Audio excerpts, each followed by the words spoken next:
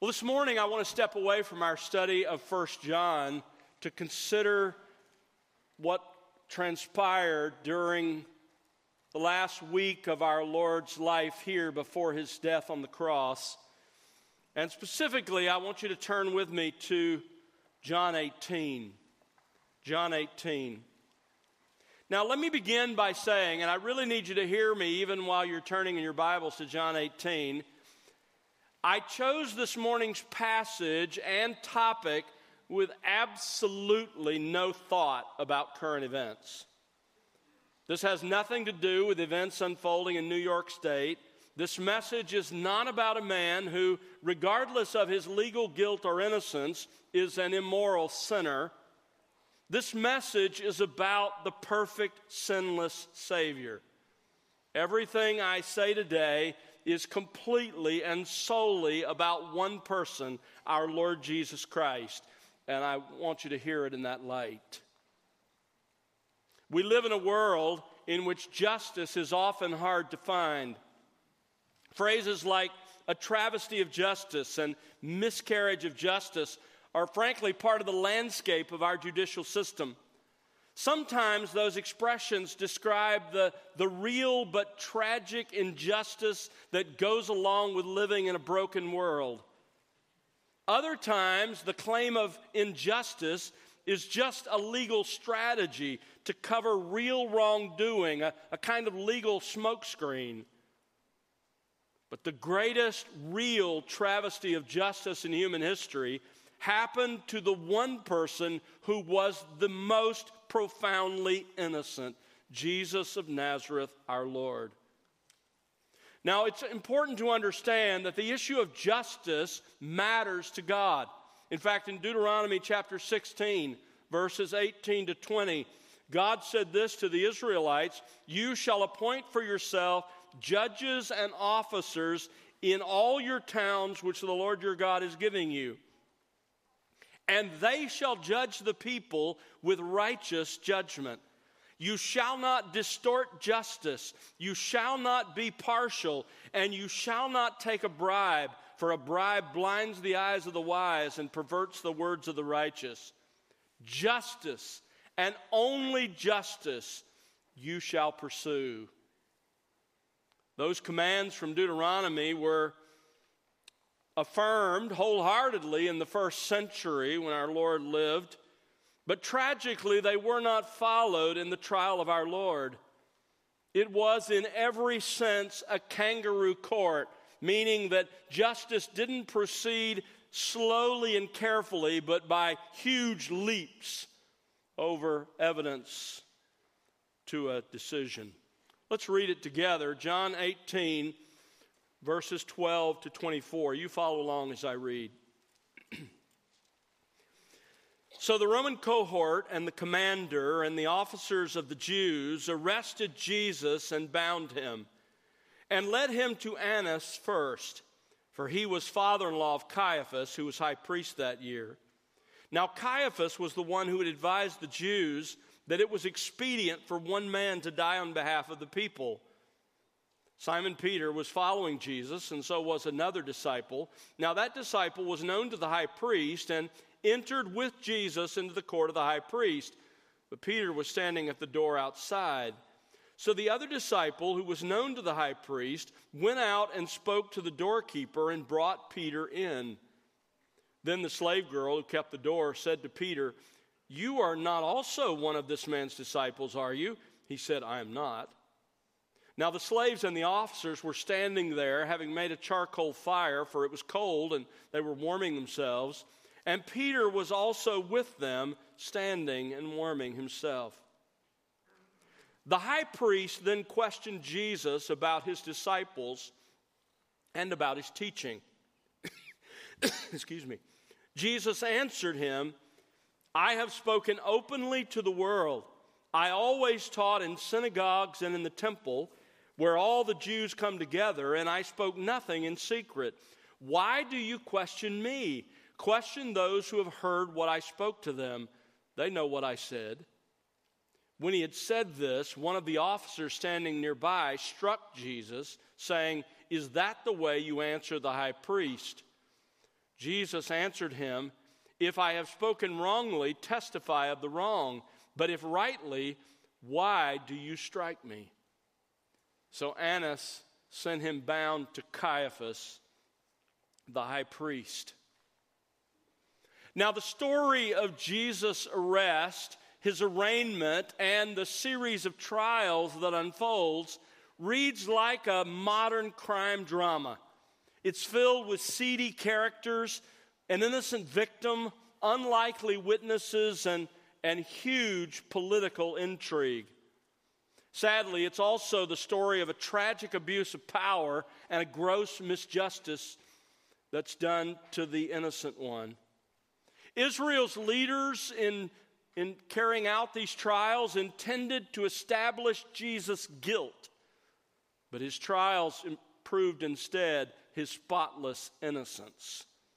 Now, let me briefly survey the events of that night so you have context. Jesus' legal ordeal began with his arrest in the Garden of Gethsemane, probably around midnight on Thursday night. That arrest was followed by a series of hearings and trials. First, there were 3 Jewish ecclesiastical trials. There was an arraignment before Annas around 12 or 1 a.m. on that Friday morning. We just read about that in John 18. That was followed by a hearing before Caiaphas and a quorum of the Sanhedrin shortly thereafter, probably around 2 a.m. on that Friday morning. Then shortly after first light, somewhere around 5 to 5:30 a.m., the Sanhedrin reconvened, this time in their normal meeting place on the Temple Mount, for a formal conviction and sentencing of Jesus. But make no mistake, that third Jewish trial was just a formality. The decision had already been reached. Now, the charge in these 3 Jewish trials was blasphemy. That isn't obvious in the first of those trials we just read here in John 18, but it becomes very clear in the second Jewish trial, in both Matthew's account and in Mark's. The same charge of blasphemy was brought at the formal Jewish proceeding just after daybreak on the Temple Mount. And as a result of the verdict at that third Jewish trial, they immediately then took Jesus to Pilate. And the reason for that was because under Roman law, the Sanhedrin could not put anyone to death. You can understand why the Romans wouldn't want that to happen, because any group of leaders in any place that they ruled might find indelicate ways to put to death pro-Roman leaders. So they weren't allowed to carry out the death penalty. Therefore, 2 things had to happen. 2 things had to change when the Jewish leaders took Jesus to Pilate. First of all, the jurisdiction had to change. The Romans had to be involved to carry out the death penalty. And secondly, the charge had to change, because the Romans would never put someone to death on the charge of blasphemy against the Jewish religion. So they changed the charge. Jesus was convicted in the Jewish trials for blasphemy. But when they take him to Pilate, the charge is sedition. It's rebellion. Luke 23:14, Pilate himself says, "You brought this man to me as one who incites rebellion." Within the next 3 to 4 hours, depending on exactly when sunrise occurred that day, there were then 3 Roman civil trials. There was an initial hearing before Pilate, and then secondly, there was a hearing before Herod.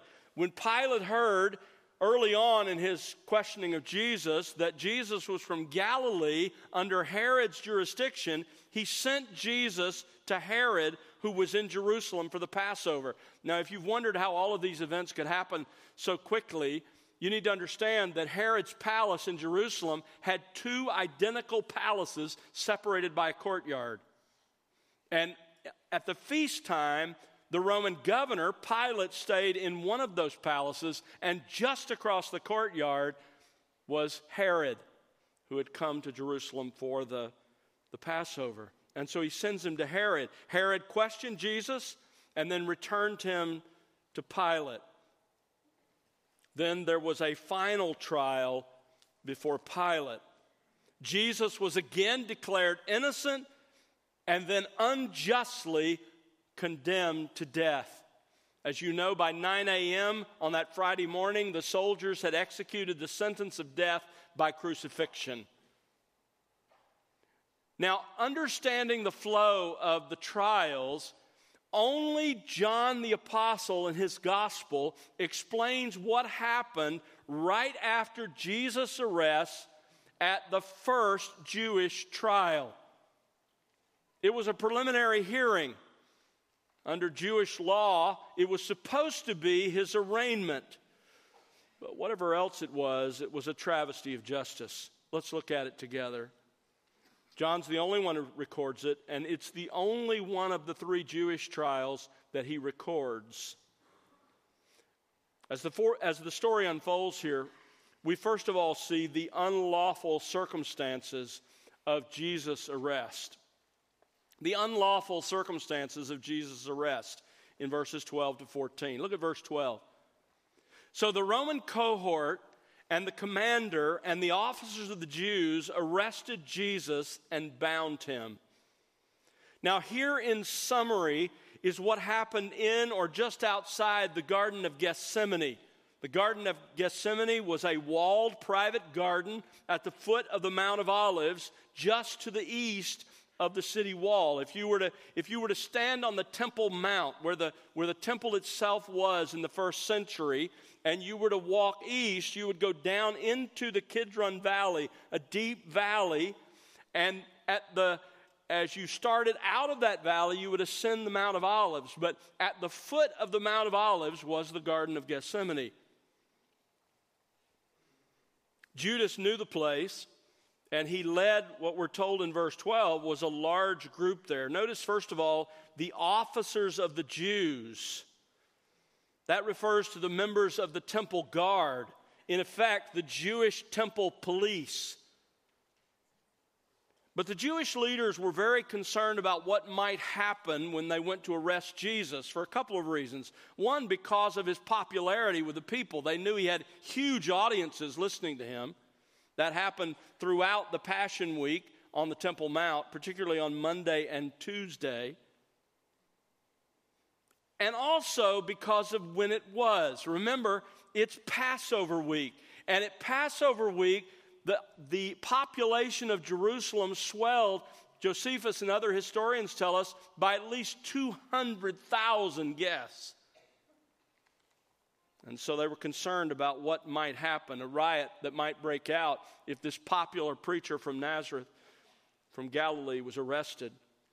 And so they asked Pilate to send some Roman soldiers with them as they made the arrest. And this made sense as well historically, because every year at feast times, many auxiliary Roman troops from Caesarea, where they were stationed over on the coast of the Mediterranean, were temporarily added to the troops stationed at the Fortress Antonia. On the corner of the Temple Mount, there was a fort called the Fortress Antonia. That's where the Roman soldiers were garrisoned in order to keep the peace. And more were there during the time when so many extra people had come to Jerusalem. John tells us that Pilate sent a cohort of soldiers. Now, normally a cohort of Roman soldiers was 600 troops. It's unlikely that all 600 went, but that same Greek word can mean a portion of a cohort and is often used that way, commonly to describe a group of 200 men. And that's likely what we're talking about here. John adds that these Roman soldiers were accompanied by the cohort commander, there in verse 12. The commander, literally the chiliarch, the ruler of 1,000, the tribune. This was the man who was responsible for the entire 600 men. But he went with the 200 that were dispatched on this special duty because of the potential risk and danger to the peace. Luke adds that that is Luke, I should say, John doesn't, but Luke adds that some chief priests and some members of the Sanhedrin came with this group as well. So put on your sanctified imagination for a moment and imagine what this must have looked like as this group of some 200 soldiers plus temple police from the Jewish side, plus some members of the Sanhedrin and the leaders, all trek out of the eastern wall of the city of Jerusalem, down the Kidron Valley, and over to the Garden of Gethsemane where Jesus and the 11 are. This group of 200 to 300 soldiers, along with some of the Jewish leaders, shows up at the garden to arrest Jesus. And John mentions in verse 12 that, as was probably typical for an arrest both then and even in our day, they bound Jesus. Verse 13 says, and led him to Annas first, for he was father-in-law of Caiaphas, who was high priest that year. There is so much political intrigue in that verse. Let me unpack it for you. Notice, first of all, the end of the verse tells us that all of this happened while Caiaphas was high priest. Now, the position of high priest, you may be prone to think, was populated by some deeply spiritual person. Nothing could be farther from the truth. The position of high priest had become a political prize. The Romans typically gave it to the one that they thought could keep the people and their leaders in line. But it was more than that. There was a seedy side to who served as the high priest. A couple of historians and experts in Roman law and in Judea in the first century tell us that it was essentially purchased. The position of high priest was leased to the highest qualified bidder for an annual fee. You paid to be high priest. You paid for the privilege if you were qualified to serve in that role. From the time of Herod the Great through 70 AD, there were 25 high priests. 22 of the 25 belonged to just 4 powerful families. And none of them was more powerful than the family Caiaphas had married into. Notice John tells us his father-in-law was a man named Annas. Ironically, Annas' name comes from the Hebrew Hananiah, which means Yahweh is gracious. Nothing could be farther from the truth about this man. Annas had actually served as high priest himself from the year 6 AD to 15 AD, but then he was deposed by Pilate's predecessor. But even after being deposed, he was such a powerful man, such a powerful family that he represented, that after he was deposed, 5 of his sons and his son-in-law Caiaphas would serve as high priest, and eventually even a grandson. Caiaphas, the current high priest, when all of this is unfolding, served for 18 years, the longest of any first century high priest, from 18 AD through 36 AD. But it's clear in both secular and biblical records that as powerful a man as Caiaphas was, he answered to his father-in-law. Annas was without question the most influential and the most powerful man in all Israel. You'll notice down in verse 19, he's called the high priest. In verse 22, he's called the high priest. Historians and experts in first century Israel tell us that this was for 2 reasons. One, out of respect, much as we refer to former presidents as President so-and-so. But also because of the power that he continued to wield. He was famously wealthy. Probably the wealthiest man in the land of Israel at the time. You know how he got his wealth? Most of his wealth came from license fees and commissions from the money changers at the temple and from those who sold sacrificial animals to worshipers who came to Jerusalem to offer sacrifice. Listen, Annas was like the godfather of a quasi-legal crime syndicate family. That's how you need to think of Annas. So they took Jesus first to Annas. And John wants us to understand that Jesus could not expect to receive a fair trial here. So he mentions that Annas was the father-in-law of Caiaphas, the high priest. And then notice he adds in verse 14, now Caiaphas was the one who had advised the Jews that it was expedient for one man to die on behalf of the people. He's referring to an event that happened 6 weeks before, just 6 weeks. In the late winter of that year, where all of this unfolds, after the raising of Lazarus from the dead, Caiaphas had convened a formal meeting of the Sanhedrin, the 71 men who were Israel's supreme governing body. And they had decided Jesus had to be killed. Look at John 11. John 11, here's where that event is written. Verse 49, this is the Sanhedrin, a secret council after the raising of Lazarus. But one of them, Caiaphas, who was high priest that year, said to them, you know nothing at all, nor do you take into account that it is expedient for you that one man die for the people and the whole nation not perish. You know what he was saying? He was saying, look, if one innocent man has to die to save the nation, then so be it.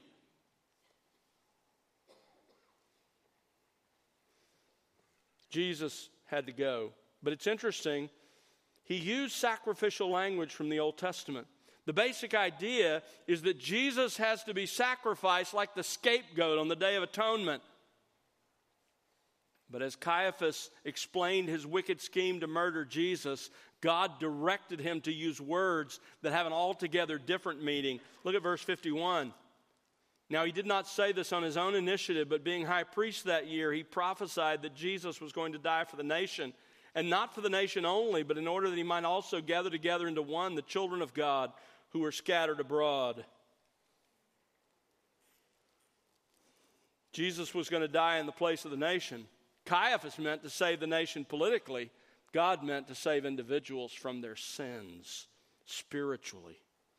And so look at verse 53. So, from that day on, they planned together to kill him.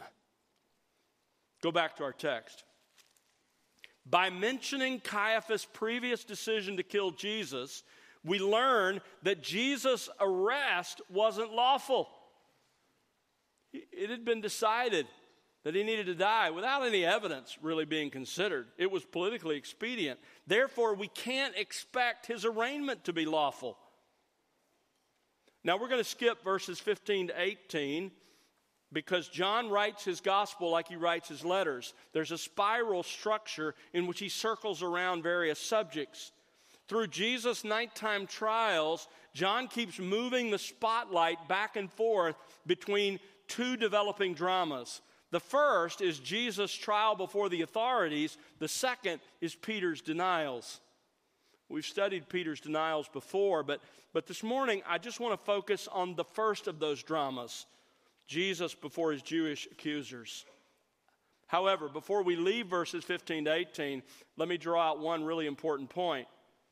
In verses 15 to 18, we learn that Peter and John witnessed this hearing. So John, Jesus, and Peter could all testify what was done and said during Jesus' arraignment. Now, if you didn't know the story and all you knew was the circumstances of Jesus' arrest that I've just explained to you, you might wonder, what kind of criminal are we talking about? How horrible must his crimes be? Those are the unlawful circumstances of Jesus' arrest. Secondly, in verse 19, we see the unlawful nature of Jesus' arraignment. The unlawful nature of Jesus' arraignment. After Jesus' arrest, then he's brought first to Annas. Now, let me give you a little Jewish law so you understand the background. In Jewish law, after a legal arrest, the first step in the legal process was a preliminary hearing in which the accused was officially arraigned. As in our own legal system, the accused was presumed innocent until proven guilty. So an arrest had to be followed by an arraignment in which a formal criminal charge was made before a judge. And at the arraignment, Jewish law protected the accused from self-incrimination. In fact, it didn't allow the accused to testify at all. A charge could only be brought by witnesses of the crime. And the law specifically stated that those witnesses could not be the judges. If in the arraignment the witness's testimony was sufficient, then a formal accusation of a crime was made. In our modern terms, he was indicted. Now, with that basic understanding of Jewish law, let's look at Jesus' arraignment. Look at verse 19. The high priest then questioned Jesus about his disciples and about his teaching. What John wants you to understand is that Jesus' arraignment was illegal in almost every conceivable way. Jesus' arrest was not legal. It was predetermined before there was any evidence against him. It was the product of a bribe, blood money offered to Judas. It was arranged without any accusation, or I should say he was arraigned without any accusation of wrongdoing. No charge, no accusation was made. There were no witnesses. Instead, Jesus was illegally questioned. Annas was on a fishing expedition. He was looking for information to use to get Jesus pronounced guilty of a capital offense. Annas tried to get Jesus to incriminate himself. And even his questioning is very telling. Notice, Annas first asked Jesus about his disciples. That's not about the 12. The Sanhedrin already knew who they were.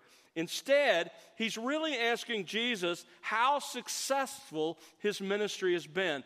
Isn't that just like a politician? He's not interested in the truth or justice. He first wants to know the size, the scope of Jesus' organization and operation. His second question has to do with Jesus' doctrine, his teaching.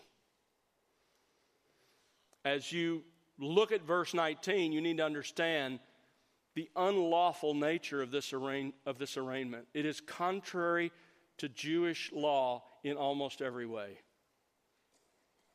That brings us to the third section in this narrative, and that is Jesus' lawful demand for justice. Jesus' lawful demand for justice in verses 20 to 24.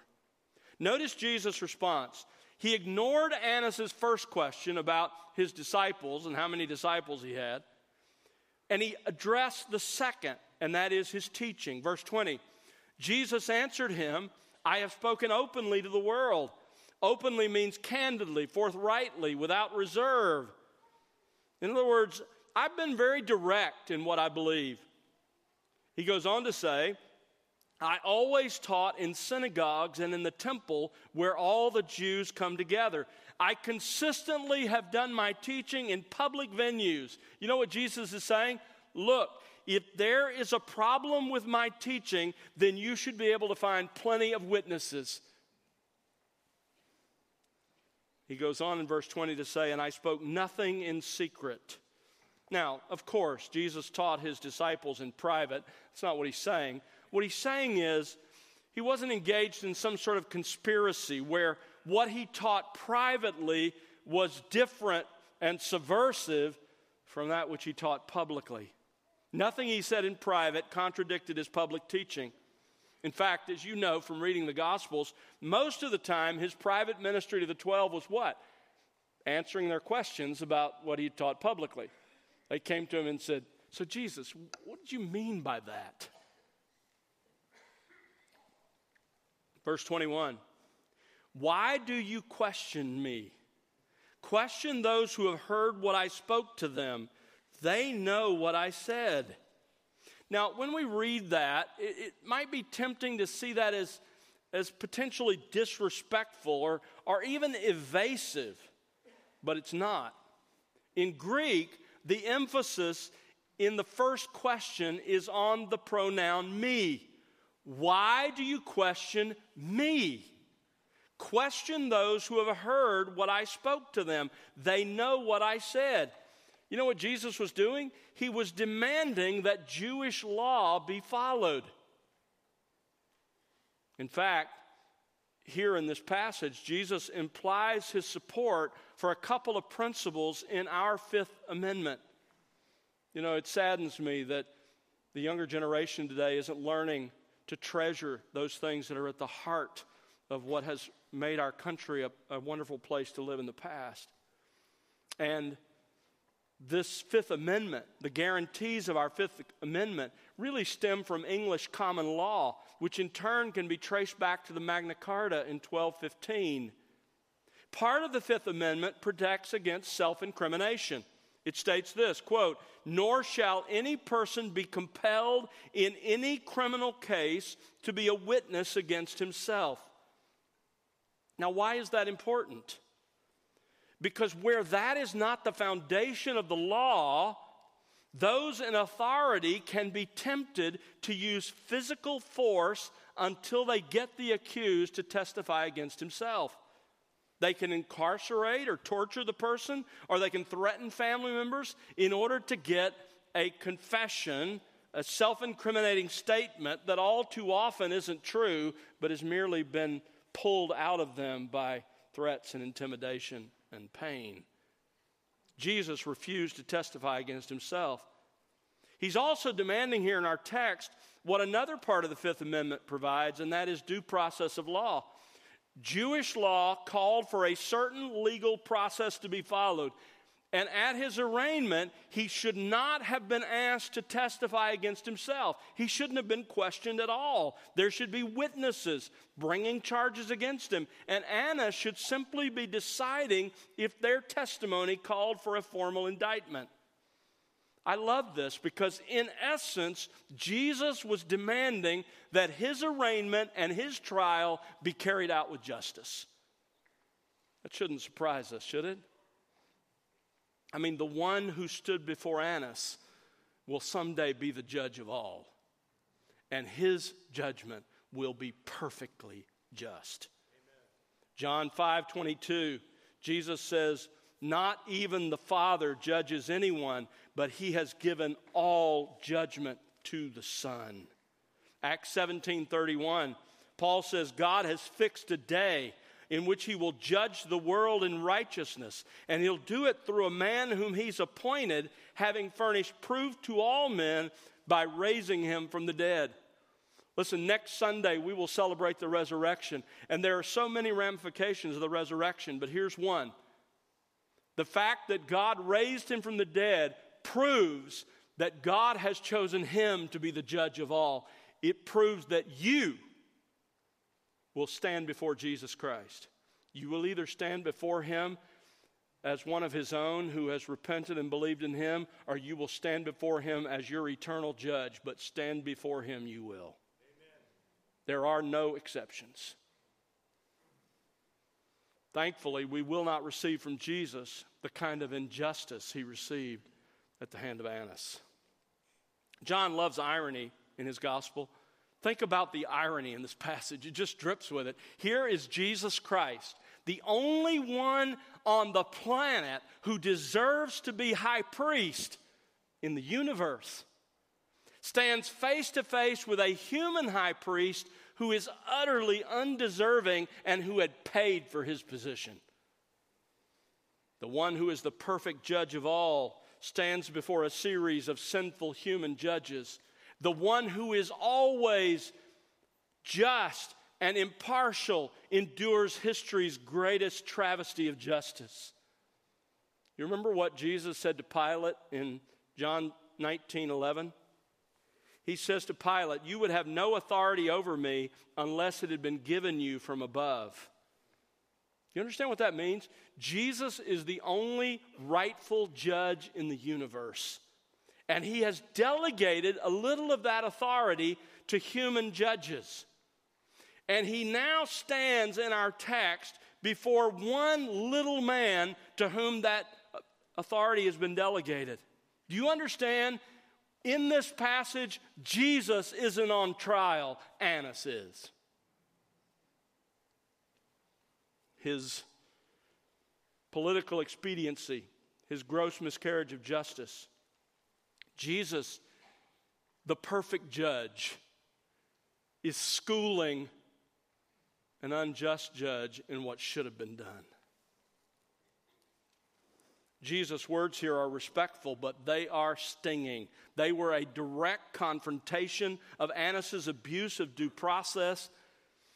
And I would love to have been a fly on the wall. Can you imagine when Jesus finished his clear indictment of Annas' kangaroo court style of justice, there must have been an awkward silence. But one of Annas' underlings comes to his rescue, verse 22. When he had said this, one of the officers standing nearby struck Jesus, saying, "Is that the way you answer the high priest?" At this point, a member of the temple guard, looking perhaps to be noticed, to advance his career, rises in defense of the high priest, and he struck Jesus. The Greek word used here in its context probably means to strike with an open hand, to slap. Rather than deal with what Jesus said, he attacks the person. Reminds me of the story S. Lewis Johnson tells of the seasoned lawyer who was trying to teach a young lawyer how things work in the courtroom. And he said to him, if the law is on your side, then emphasize the law. If the facts are on your side, emphasize the evidence. If neither the law nor the facts are on your side, attack the other lawyer. Well, here this officer attacks Jesus. He slaps Jesus. Alfred Edersheim, the great Jewish scholar, referring to this blow to Jesus, writes this: humanity itself seems to reel and stagger under this blow, for he struck a blow for human nature, and human nature has been taking this position against Jesus Christ down through the years. Notice the officer didn't address what Jesus said, but how he said it. Is that the way you answer the high priest? And the reason for that is because historians tell us that those who appeared before the Sanhedrin fell all over themselves to appear submissive and respectful. Why? Well, because of the ramifications. They would never have spoken like this, so directly, confrontationally to Annas, for fear of the repercussions. The high priest was the most powerful man in the country under the Romans, and Annas was the most powerful of all. He could have you excommunicated from the synagogue, and that was no little thing. In the Jewish culture, if that happened, it meant no Jewish person could do business with you. It meant your family cut you off entirely. You were completely persona non grata, unwelcome and unwanted. In this way, the Sanhedrin was more powerful than the Romans because they could make your entire life an island in the middle of your nation. But notice Jesus' response. He doesn't comment on how he spoke, but what he spoke. Verse 23, Jesus answered him, "If I have spoken wrongly, testify of the wrong. But if rightly, why do you strike me?" Jesus again goes back to what he said. If I have spoken wrongly, if I've said something that's wrong, that's out of line, that's not lawful, testify of that. It was against the law, by the way, to use physical violence against someone who'd been indicted but not convicted. So again, Jesus was reminding them of the law. He'd not been found guilty of anything. No testimony had been brought. Therefore, he didn't deserve to be struck. Annas, at this point, realizes that he's going to get nothing helpful out of Jesus, nothing incriminating. Verse 24, so Annas sent him bound to Caiaphas, the high priest. Annas' questioning of Jesus at least accomplished one thing, and that is it allowed Caiaphas time to assemble at least a quorum of the Sanhedrin across the courtyard. It's now about 2 a.m. probably. Annas and Caiaphas likely shared a common courtyard. They certainly both lived on the western hill of ancient Jerusalem where the wealthy and influential lived at the time. So the illegal arraignment of Jesus Christ was over. Now don't miss what's happened here.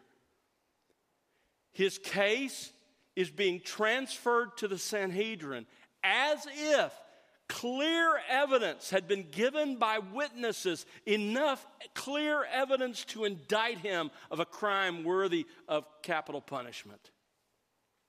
But it was a joke. It was a miscarriage of justice, a kangaroo court. Now the question is, why does John record this account? What's the point? He's the only one of the gospel writers who includes this first Jewish trial, this arraignment. What's he trying to teach us? Well, there are potentially several points. Let me concentrate on two. First of all, it's included in part to help us see ourselves in Annas. Because you see, looking at Annas is like every unbeliever looking in the mirror. Why did Annas reject Jesus? Listen carefully. For the same reasons unbelievers reject him today. What were those reasons? Annas had 3 problems with Jesus. First of all, Jesus was a threat to his position and power. Look back at John 11. John 11, verse 47.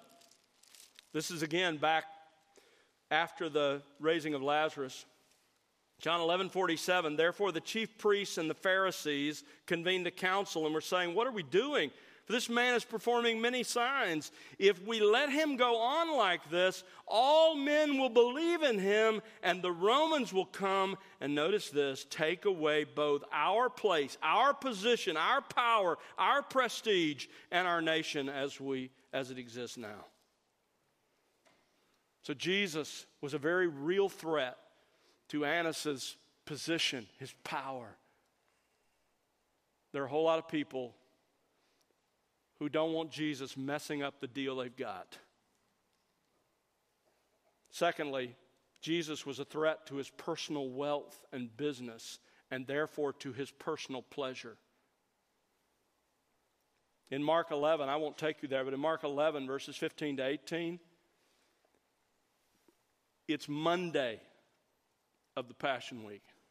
And for the second time in his ministry, Jesus goes onto the Temple Mount, and you know what he does? He turns over the tables of the money changers, and he drives out the sellers of animals. Guess whose business that was? It's Annas. It was his personal empire, and therefore his personal pleasure. The things that came from that empire were threatened by Jesus. And there are a whole lot of people today who will not have Jesus to rule over them because of the threat to their personal pleasure. I want what I want. I want my life and the things I enjoy, and I don't want Jesus messing that up. Thirdly, there was the threat to his religion.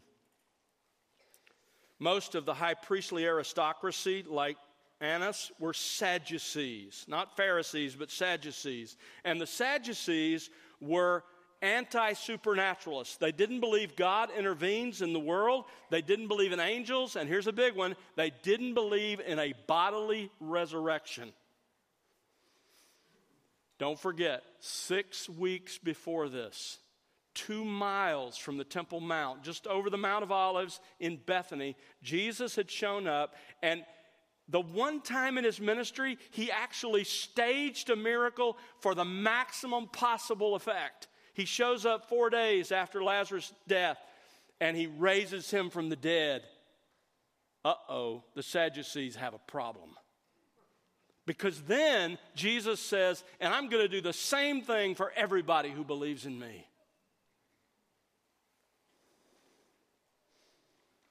So faced with Jesus, Annas had to make a choice. Don't miss this. Annas could either sincerely evaluate the evidence about Jesus of Nazareth, or he could protect his position, his power, his prosperity, his pleasure, and his religion. And I don't need to tell you what he decided. Folks, during our lives here, let me talk about you. During your life here, you sit in the seat of Annas. You can sit in judgment on Jesus Christ. Is he who he claimed to be? Is following him worth giving up my life, my position, my prosperity, my pleasure, my religion? Right now, you can sit in judgment of Jesus Christ, just like Annas did. But imagine what it will be like on the day of judgment when Annas stands before Jesus Christ. And imagine what it will be like for everyone who sits in judgment of Jesus today and decides against him. Either, I don't believe he is who he claimed, or he's just not worth giving up all the good things of this life for. Listen, if you're here this morning and you've not believed in Jesus Christ, you can sit in judgment on him today. But someday, you will stand before him as your judge. And I want you to imagine for a moment what it will be like to try to explain to him why you made the choices you've made. Because that will happen. I beg you, don't be Annas. Don't come to his decision. Another reason this passage is here, and the main reason, is this: to prove Jesus' innocence. To prove Jesus' innocence. You see, Jesus was accused of 2 capital offenses. In the Jewish trials, you remember, the charge was blasphemy. In the Roman trials, the charge was insurrection, rebellion. No less than 4 times, Pilate pronounces Jesus innocent of sedition, of rebellion. And the charge of blasphemy, that's only true if his claims were proven to be false. But no evidence was ever considered. No witnesses were called. That's because the verdict was already decided 6 weeks before. This was nothing but a kangaroo court, a gross miscarriage of justice. The death of Jesus was not a justified act of capital punishment. It was an unjustified mob lynching. Jesus was not executed. He was murdered. That's why Isaiah says he was like a lamb that was led to the slaughter. This paragraph serves one primary purpose, and that is to prove that the arrest and the arraignment of Jesus were in fact illegal. There's absolutely no evidence that he'd committed any crime, much less a capital crime. Therefore, as in our own legal system, that means every legal decision that flowed from his illegal arrest and his illegal arraignment was in turn illegal. Case should have been thrown out. But this has huge ramifications on Jesus' claims and in turn on the entire Christian faith. By showing that Jesus was innocent, not only before God, and that was already clear because twice during his ministry, God spoke from heaven and said what? This is my beloved Son in whom I am well pleased. But he was also innocent before every human court. And in showing that, John established Jesus' credentials to die in the place of sinners. Because only a perfectly innocent righteous one could stand and substitute for those who aren't. The just for the unjust. Which is exactly what happened. Turn back to Isaiah 53. Isaiah 53. Isaiah really punctuates this. Isaiah 53, look at verse 7. And I want you to notice the wording here. He was oppressed, the Messiah, Jesus our Lord. He was oppressed and he was afflicted, yet he did not open his mouth. Like a lamb that is led to slaughter, like a sheep that is silent before its shearers, so he did not open his mouth. Verse 8, by oppression and judgment he was taken away. We just read about it. We just studied it.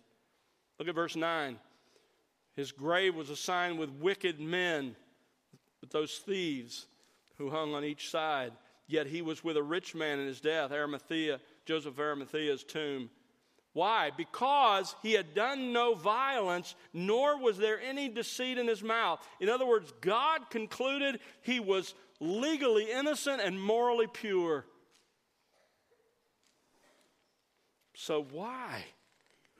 Why did he die? Look back at the second half of verse 8. And as for this generation, who considered that he was, who considered that he was cut off out of the land of the living? He died. Why? For the transgression of my people to whom the stroke was due. Verse 10. The Lord, Yahweh, the Father, was pleased to crush him, putting him to grief. And he, that is the Messiah himself, Jesus, rendered himself as a guilt offering. There's the reason for his death. He was the perfect fulfillment of the Old Testament sacrifice and the sacrificial system. And therefore he will see his offspring, that's those who believe in him, and he will prolong his days. That implies the resurrection. You don't get cut off out of the land of the living and prolong your days unless you experience what? A resurrection. Verse 11, as the result of the anguish of his soul, he will see it and be satisfied. By his knowledge, the righteous one, my servant, will justify the many. How? As he will bear their iniquities. The innocent one for the guilty, the just for the unjust. This week, as you read about and meditate on our Lord's Passion Week, think about this. The injustice that Jesus received was the justice you and I deserved. Look again at verse 8. He was cut off out of the land of the living for the transgression of my people, to whom the stroke was due. Or in the words of the angel to Joseph before Jesus' birth, call his name Jesus, for he will save his people from their sins. When you read the trials and you see Jesus again and again declared innocent and then condemned to death, remind yourself that that was for you. He was perfectly qualified as the only innocent one to offer his life in the place of us, the guilty ones. Amen. Let's pray together. Father, thank you for our time together this morning. I pray for us who know and love your Son. Lord, may this week be a wonderful week of remembrance and a deepening of our understanding of what our Lord accomplished on our behalf. And as a result, may we believe in him more deeply. May we love him, and may we be committed to grow in following him as teacher and Lord.